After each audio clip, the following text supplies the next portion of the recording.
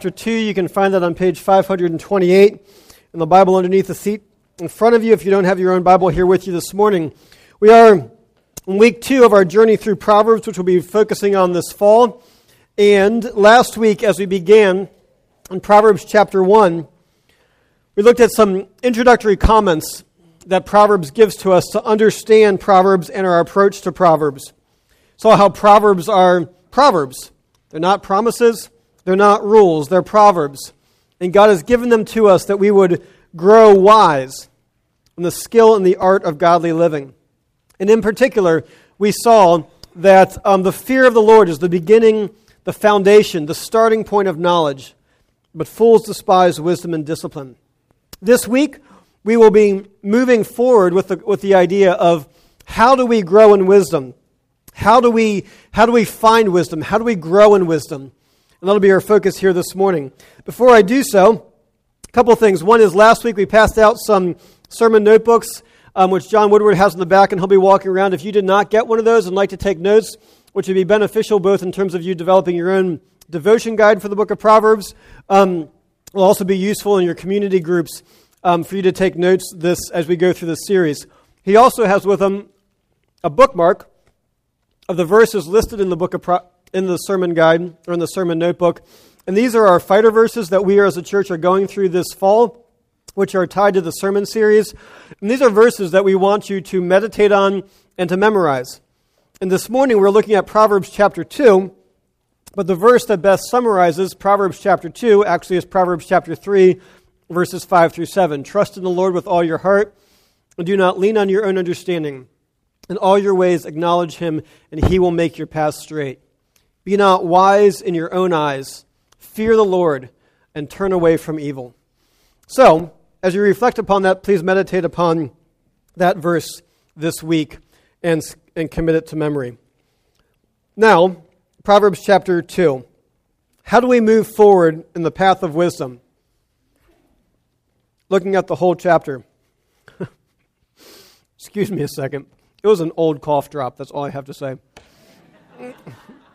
Having a little trouble with it. All right.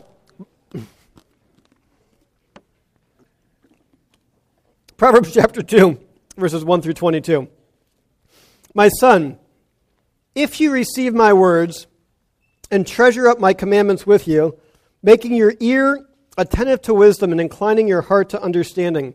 Yes, if you call out for insight and raise your voice for understanding, if you seek it like silver and search for it as for hidden treasures, then you will understand the fear of the Lord and find the knowledge of God. For the Lord gives wisdom. From his mouth come knowledge and understanding. He stores up sound wisdom for the upright. He is a shield to those who walk in integrity, guarding the paths of justice and watching over the way of his saints. Then you will understand righteousness and justice, equity, every good path. For wisdom will come into your heart, and knowledge will be pleasant to your soul. Discretion will watch over you. Understanding will guard you, delivering you from the way of evil, from men of perverted speech, who forsake the paths of uprightness to walk in the ways of darkness, who rejoice in doing evil and delight in the perverseness of evil, men whose paths are crooked and who are devious in their ways. So you will be delivered from the forbidden woman, from the adulteress with her smooth words, who forsakes the companion of her youth and forgets the covenant of her God, for her house sinks down to death and her paths to the departed. None who go to her come back, nor do they regain the paths of life. So you will walk in the way of the good, and keep to the paths of the righteous, for the upright will inhabit the land, and those with integrity will remain in it. But the wicked will be cut off from the land, and the treacherous will be rooted out of it. Let's pray for God's blessing. Heavenly Father, we do ask that you would send your Spirit into our midst this morning, that you would send your Spirit to open up our hearts, our minds to your word. Lord, we come before you and we seek you, and we seek wisdom. And in seeking wisdom, we seek you, and Lord, we need you to give it to us. And Lord, we ask that you would do so for the honor of your name. We pray. Amen. chapter 2, verses 1 through 4 begin with this encouragement to us: seek wisdom. There is a series of conditional statements. It says this: "My son, if you receive my words, if you treasure up my commandments with you, if you're making your ear attentive to my wisdom, and if you're inclining your heart to understanding, yes, if you call out for insight, and if you raise your voice for understanding, if you seek it," that is wisdom, "like silver, and search for it as for hidden treasure." The calling for us is that we would be a people who seek wisdom. That we seek it, that we call out for it, that we incline our hearts to it, that we listen to it, that we strive for it, that we pursue after it, that we have a quest for wisdom in our life that is consistent, continual, day in and day out. A quest that is consistent, also a quest for wisdom that is insistent, meaning we're not going to stop until we gain wisdom. And a quest that is persistent. Consistent, insistent, persistent, is undeterred. Doesn't get swayed by obstacles, but a continued quest for wisdom. You see, throughout many passages of Scripture, when we talk about wisdom, we see that indeed wisdom is a gift from God that He gives us, and that'll become clearer later in this passage. But not only is wisdom a gift from God, but wisdom also is something that is to be cultivated, something that we are to seek after. Something that does not come to us naturally. You see, wisdom is not automatic. Nobody ever became wise by drifting through life, nor by bouncing from experience to experience to experience, nor by gaining trying to find out what everyone else thinks about everything else. Wisdom isn't automatic. And indeed, we have to seek it out. And if we don't seek it out, we will not become wise. Ray Ortlund put this a bit more aptly when he says this: you don't need to hate Jesus to waste your life. You only need to be okay with how you are. You don't need to hate Jesus to waste your life. You only need to be okay with how you are. You see, Proverbs 2, these first 4 verses, follow on the end of Proverbs chapter 1. And the end of Proverbs chapter 1 declares this: that the complacency of fools destroys them. You know what the complacency of fools is? They say, you know what, I'm okay. I'm just going to go through life. I don't need to seek wisdom. I'm fine. Everything's okay. But wisdom doesn't come to us just by floating through life. It must be sought out. We are called to seek wisdom. Now notice the structure here in Proverbs chapter 2. Verses 1 through 4 give this series of ifs. If you seek wisdom, if you receive my words, if you call out for it, if you seek wisdom, then, and there are 2 thens that come out of it. One is verse 5. Then you will understand the fear of the Lord and find the knowledge of God. That is, if you seek wisdom, you will find God. And secondly, verse 9, if you seek wisdom, then you will find the way of wisdom. Verse 9, then you will understand righteousness and justice and equity in every good path. But notice the way this works. If you do this, then this will happen. There is a cause, if you do these things, and there is effect. Then this is the result.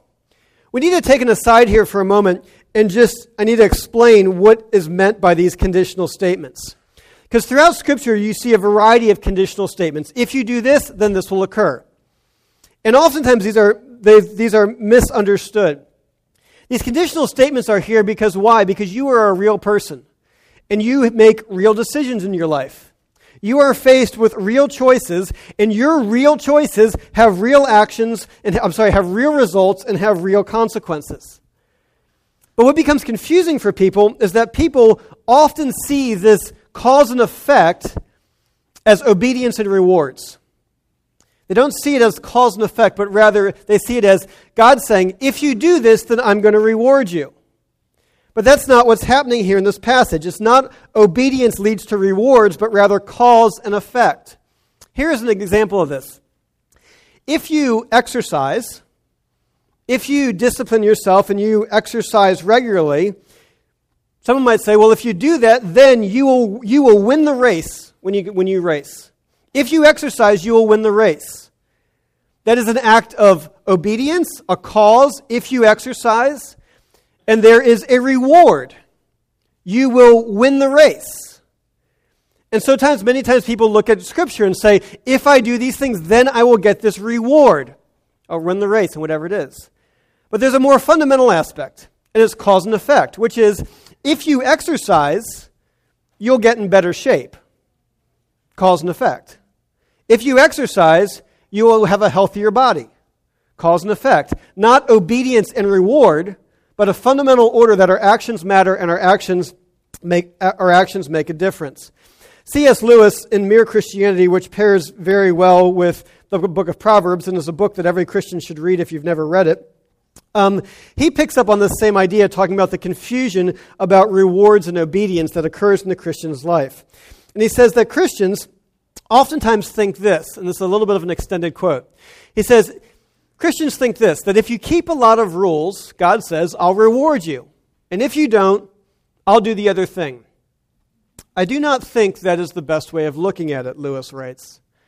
I would much rather say that every time you make a choice, you are turning the central part of you, the part of you that chooses, into something a little different from what it was before.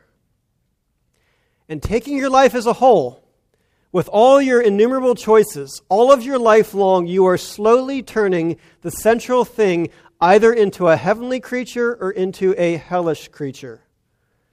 Either into a creature that is in harmony with God and with other creatures and with itself, or else into one that is in a state of war and hatred with God and with its fellow creatures and with itself. To be the one kind of creature is heaven. That is, it is joy and peace and knowledge and power. To be the other means madness, horror, idiocy, rage, impotence, and eternal loneliness. Each of us, at each moment, is progressing to the one state or to the other. That with every decision that we engage in, there is a cause and there is an effect. And the way that Lewis characterizes it is that with each decision shapes us and has an effect in the way that we're turning and the orientation of our life.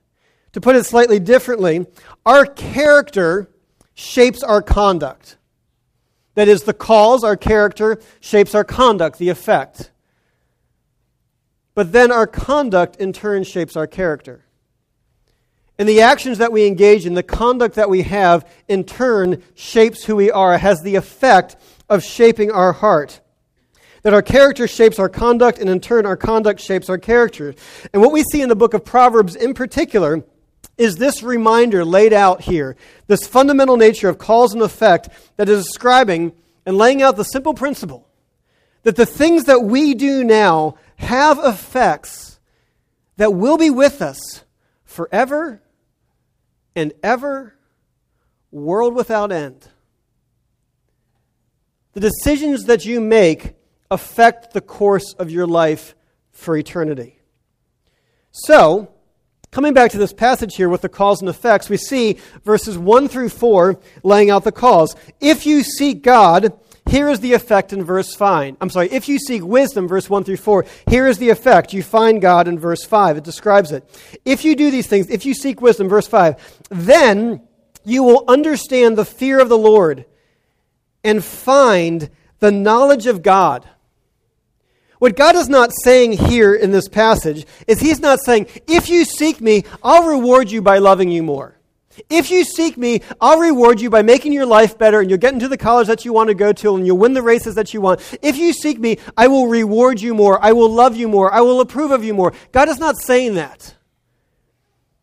And I know for many of us that's particularly difficult to understand and comprehend because your whole life has been based upon that orientation. Indeed, for some people here, maybe for many people here, is that you grew up in a home where love and approval was conditioned upon your performance. If you did well, your parents loved you. If you succeeded, your parents showed love to you. They approved of you. Their love and approval was the reward for your obedience. And it's very difficult, having grown up in that context, to understand God, that God does not operate that way. That God doesn't react that way. But rather, in this more basic cause and effect, what God is saying here is saying, if you seek wisdom, then you will find God. That is, if you seek wisdom, if you seek God, you will find God, and you will find Him for all that He is worth. You will find that God is the most precious, most satisfying, most comforting, the most safe and secure thing or person that you could ever find in this life, or that this life ever has to offer. That if you seek wisdom, you will find God, and when you find God, you will find the fullness of God and the abundant life that God has for you through Jesus Christ. If you seek Him, you will find God for all that He is worth. Proverbs verse 6 then explains why this is the case. Why these two things are connected with each other. Why does seeking wisdom lead to finding God? Verse 6 says this: "For the Lord gives wisdom, and from His mouth come knowledge and understanding." Here is why, if you seek wisdom, you will find God. Why? Because God is wisdom. Wisdom comes from God. He is the source. There is no other. There is never another source of wisdom apart from God. Knowledge and understanding are His. If you seek wisdom, you will find God. Here in southern Maryland, if you pour a bucket of water on the ground and you follow it, it'll lead you to a stream. That stream will lead you to a river. That river will lead you to a bay. That bay will lead you to the ocean. If you seek it, you will end in the ocean. So too, if you seek wisdom, you will find God, because wisdom leads you to God, because God is the source and indeed the person of all wisdom. And as you seek Him, and as you seek wisdom and you find God, what you will find is described in verses 7 and 8. If you seek wisdom, you will find God, and indeed you will find the God who, verse 7, who stores up sound wisdom for the upright. It's a metaphor describing that God has wisdom to give. And God gives wisdom to those who seek wisdom. God gives wisdom to those who seek Him. Let's state the contrast. God does not give wisdom to those who are self-impressed. He does not give wisdom to those who are people who are convinced that they've got the right perspective on life and they can go through life on their own ways. He's not giving wisdom to people who think they can figure out life for themselves and that they'll blaze their own course. He doesn't give them wisdom. That's the path of foolishness. But for those who seek wisdom, God has wisdom to give. He has sound wisdom stored for the upright to give to those who seek Him. So too, you will find the God who, 7, second half of the verse, is a shield to those who walk in integrity. In verse 8, you will find the God who guards the paths of justice, who watches over the ways of His saints. You will find the God who protects His people, who watches over them, who cares for them, who defends them. And that, yes, if you seek wisdom, you will find God, and that God Himself will do this in your life. That's the first effect laid out in this passage. If you seek wisdom, then you will find God. The second then comes in verse 9. If you seek wisdom, then you will find the way of wisdom. Verses 9 and 10. Then you will understand righteousness and justice and equity, every good path, every good way, you could translate it. For wisdom will come into your heart, and knowledge will be pleasant to your soul. You seek wisdom, and you find God. You seek wisdom, and then you find the way of wisdom. It's described here as the paths of righteousness and justice. That is the path of right acting, righteousness, right acting. The path of justice, right advocating. That is bringing rightness about for another person. You find the paths of righteousness and justice, right acting and right advocating. In short, when you're faced in life, you know what to do. When you're faced with decisions, you know which way to go. You have wisdom to see the way of wisdom through the decisions that you are faced with. And what that feels like is described in verse 10, is that wisdom comes into your heart. And knowledge will be pleasant to your soul, that you have a mind and a soul that is at peace in the midst of the craziness and the chaos and the decisions of life. A couple of years ago, I was in Chicago. And, Sometimes life is just crazy. And the decisions that we have to make seem to come at us from every different direction. And a couple years ago, I was in Chicago, and quite frankly, I don't particularly like visiting Chicago. And it might be because every time I visit Chicago, it's January. And January in Chicago is miserable. I mean, it is freezing cold, and the wind is just howling through the city. And if you're walking in downtown Chicago, there's very little sunlight. And the reason why there's very little sunlight is because the buildings are so tall that they block out the light from the streets. And the streets are pretty narrow in Chicago, and so you've got these monoliths that just surround you. And if you're walking in downtown Chicago, there are things coming at you from every direction.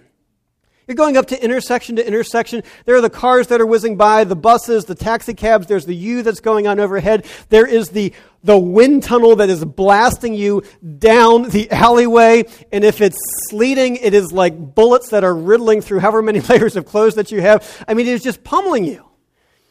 And as you're walking down through the streets of Chicago, with all these different distractions, with all these different things coming at you, if you don't know where you're going, every intersection is a separate stressful decision.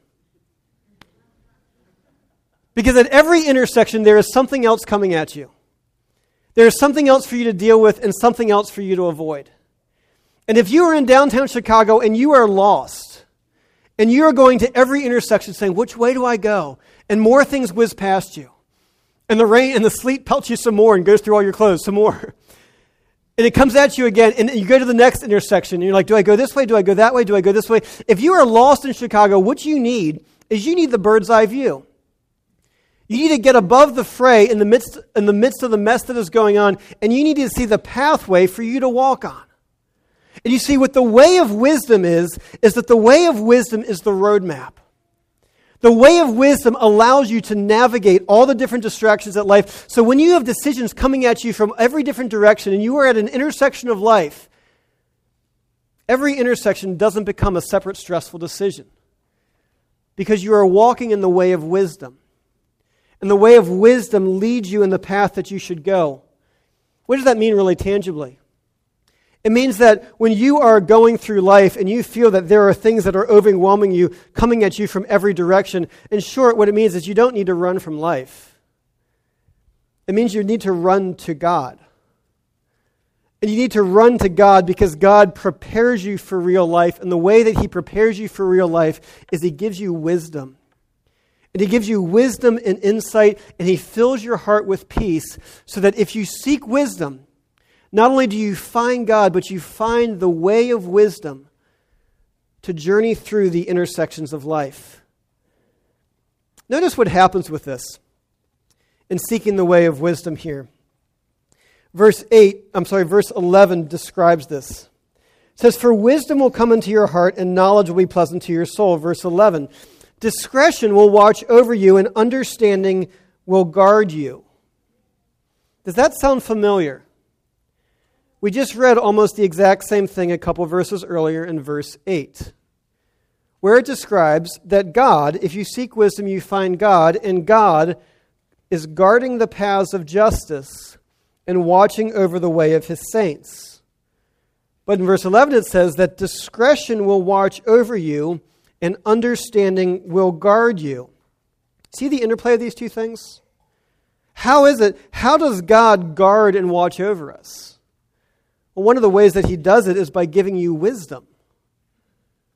By giving you wisdom to walk in the way of wisdom. How does God protect you? God protects you very tangibly. He protects you by showing you the way of wisdom so that you would walk in it.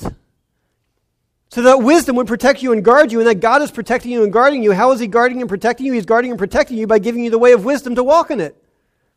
These two things intertwined and tied together. Now, what happens in the subsequent verses here is it describes some very practical examples of how seeking wisdom, you not only find God, but you find the way of wisdom. And how the way of wisdom works in us to navigate the challenges of life. In particular, what we see here is that the way of wisdom, first off, delivers us from devious men. delivers us from devious men, verses 12 through 15. Discretion will watch over you, understanding will guard you, verse 12. Delivering you from the way of evil, from men of perverted speech, who forsake the paths of uprightness to walk in the ways of darkness, who rejoice in doing evil and delight in the perverseness of evil, men whose paths are crooked and who are devious in their ways. You see, if you find the way of wisdom, it delivers you from devious men. Devious men, they wouldn't be a problem for us if they didn't have what we wanted. Devious men are often men who are highly successful, men who are formidable men, who are powerful, men who you want to impress and who you want to think well of you, men who you want to be included by and well regarded by. And as they invite you in, they're men who are drawing you into darkness. And a characteristic of these men is of their perverted speech. Indeed, verse 12 says this, delivering you from the way of evil, from men of perverted speech. That men who are on the way of evil, a characteristic is their perverted speech. You see, perverted speech is not limited to crass words and dirty jokes and lewd comments. But the sense of the Hebrew word for perverted is to turn upside down and inside out. It's a total upheaval. Words that are flipped around. So perverted speech is not only speech that is twisted and lewd and dirty and crass, but perverted speech is speech that takes good words and flips them and uses them badly. So consider the way that, just listen for this week. Listen for the way that people use the word family, or the way people talk about marriage, or the way politicians talk about justice or patriotism. Listen to the way in your workplace that words like God and Jesus Christ are perverted where you work and in the way that people use them. Positive words that have been turned upside down and inside out. But the result of walking in the way of wisdom, the result of seeking wisdom is to walk in the way of wisdom. And in walking in the way of wisdom is that you are not walking down the path of evil and the way of evil. Indeed, in these few verses, verse 12, notice how many times it's described that the way of wisdom, verse 12, delivers you from the way of evil. Verse 13, from those who forsake the paths of the upright to walk in the ways of darkness. Men whose paths are crooked and who are devious in their ways. You see, the way of wisdom is not just simply about a state of being, it's about a state of living. It's the choices that you make, the way, the direction that your life is going, the decisions that you make, the choices that you follow, the way you conduct yourself. That it is expressed, the way of wisdom is expressed not in simply a time of personal meditation, but the way of wisdom is expressed in the way you live your life 24/7. And that is where it's expressed and where it's mattered. And you see something very practical laid out here. That the way of wisdom delivers you from devious men. In short, the way of wisdom is that you know what to do. You know how to apply the truth when you're dealing with a devious man, that you have become skilled in the art of godly living, and that in the midst of them, despite the alluring things that they say, and that you're tempted to believe, and that you're tempted to follow out of after, that the way of wisdom gives you insight and discretion and discernment to see through their words and to discern the path of evil and the way of wisdom, and to walk down the way of wisdom. But not only does finding the way of wisdom deliver us from devious men, the way of wisdom also delivers us from deadly women, verses 16 through 19. So you will be delivered from the forbidden woman, from the adulteress with her smooth words, who forsakes the companion of her youth, that would be her husband, and forgets the covenant of her God. For her house sinks down to death, and her paths to the departed. None who go to her come back, nor do they regain the paths of life. Key phrase here, verse 16. The forbidden woman from the adulteress with her smooth words. Do you notice that both on the way of evil, that the pathway for the devious men and the pathway for deadly women are both, the gateway to both of those is speech. Men of perverted speech. The adulterous woman with her smooth words. But the way of wisdom allows you to see through the words and walk on the path of life and to reject the path of death. Verse 16, let's take a look at this deadly woman a little bit closer, because verses 16 through 19 lay it out. Verse 16 says, you will be delivered from the adulteress with her smooth words. What's that? Well, first off, who is this woman? It says, verse 17, who forsakes the companion of her youth and forgets the covenant of her God. The woman that's being described here is not a woman that's out there, it's a woman that's in here. The woman that's being described in this passage is a married woman who goes to church, who has a professed faith in Jesus, who has a covenant with Jesus Christ. One who has forsaken the companion of her youth and the covenant of her God. This is someone who is identifying themselves as a worshiper of God, who goes to church, says they're a follower of Jesus Christ, who's engaging in this. And it says that this woman, with her smooth words, well, what are those? It's a woman who says, you know what, to a married man, to a man who's not her husband, I want you. You make me feel alive. You make me feel ways that I have never felt with anybody else. You make me feel beautiful. You make me feel and experience things that I've never experienced or felt before. Unfortunately, I have had too many conversations with people who have gone down this path. And when I say too many, one is too many, but it's been way more than that. And most commonly, the way that smooth words begin to come off are things like this, as we begin to show them the path, when this is, whether women who are going into affairs or single women who are pursuing men, and particularly, pursuing men outside of marriage. And begin to show them the path of wisdom and the path and the way of evil. And probably the most common response, not the only response, but the most common response that I get is this: you know what, I don't believe that anymore. The stuff in the Bible is too restrictive. I just know that if I follow my heart's not going to lead me astray. And for a person who's been a part of the church, what is so saddening to me is that I'm speaking to a person for whom their conduct has shaped their character. And their character is now shaping their conduct, and their continued conduct continues to shape their character. And so they are doing things, and by the things that they have been engaged in walking down the way of evil and down the evil path, their perspective is distorted and they don't see clearly. They are deceived and are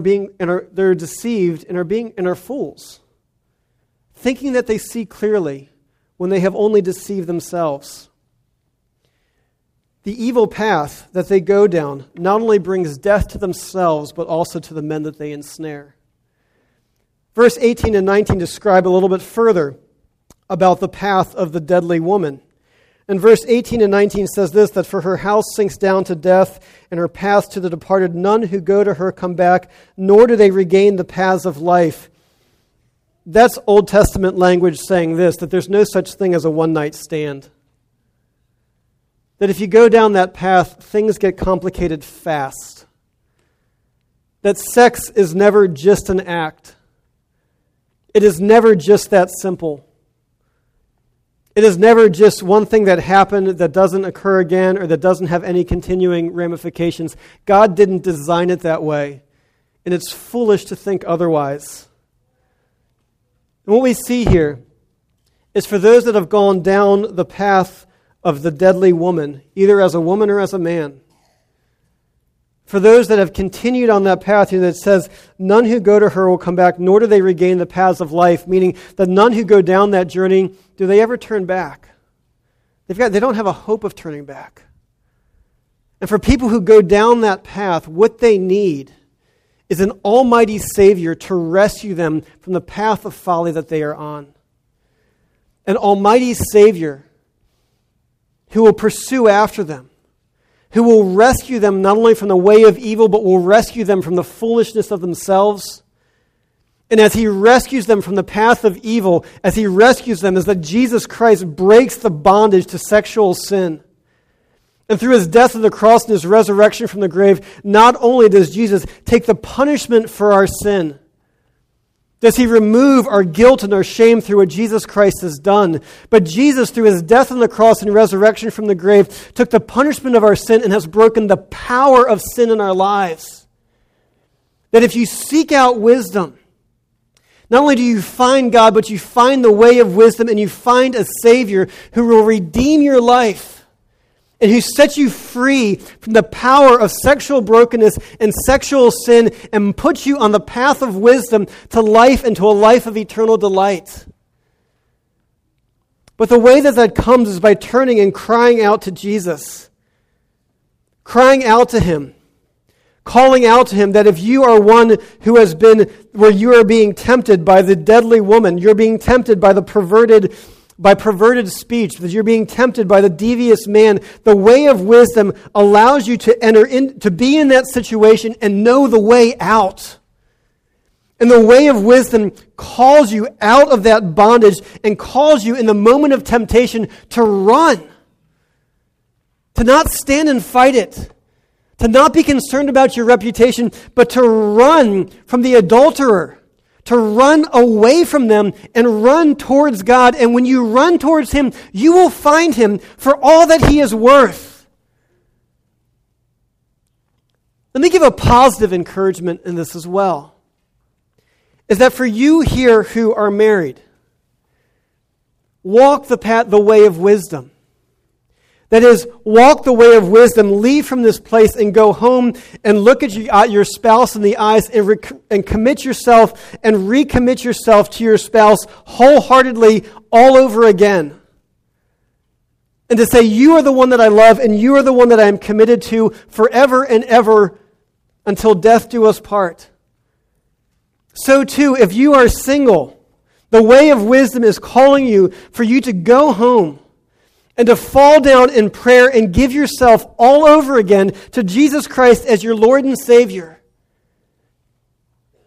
To devote yourself to Jesus Christ as your Lord and Savior. If you're married, to devote yourself to your spouse. And what you will find is that simple act of wisdom will guard your path and will guard your life. The way of wisdom delivers us from devious men and from deadly women, and finally it delivers us into eternal delight. Verse 21 through 22. So you will walk in the way of the good and keep to the paths of the righteous. For the upright will inhabit the land, and those with integrity will remain in it. But the wicked will be cut off from the land, and the treacherous will be rooted out of it. The key phrase here is this: for the upright will inhabit the land. That phrase, will inhabit the land, is Old Testament language for eternal rest and delight. We see this in the promise to the people of Israel, that the promise after all their wandering through the desert is that they would inhabit the land. That after they were in exile, that they would inhabit the land. We see that Hebrews says about Abraham, that the promise for Abraham, that was Abraham by faith, looked to the land that was not yet his own. That he looked forward to the city whose designer was God. Looked forward to the day when he would inhabit the land of eternal delight.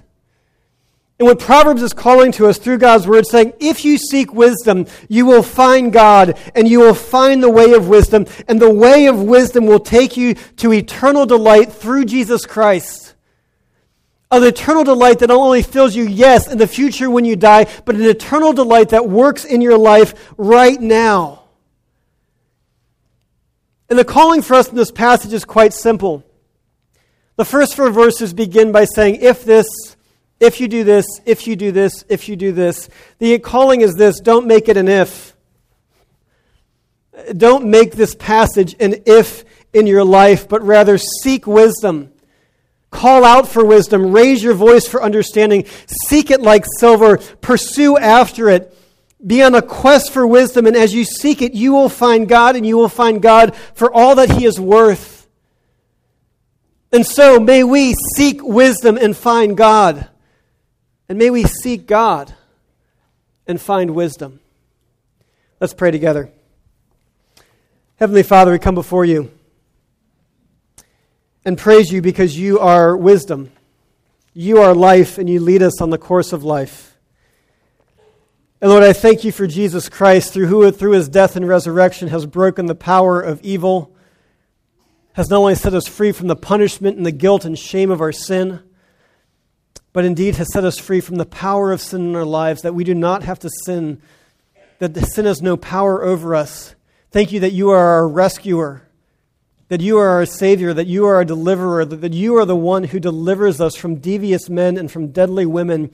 And Lord, we ask that you would do so, that you would send your Spirit, that we would seek wisdom and find you for all that you're worth, and that you would lead us on the way of wisdom, and that the way of wisdom would be manifested in our life. Lord, I pray for those who are crying out right now for your deliverance. Holy Spirit, draw them close to yourself, and may they know that you are the God who saves, who rescues, who redeems, who protects, and who delivers. And Lord, we pray that you would grow us in wisdom, that it would be manifested in our life. In Jesus' name we pray, amen.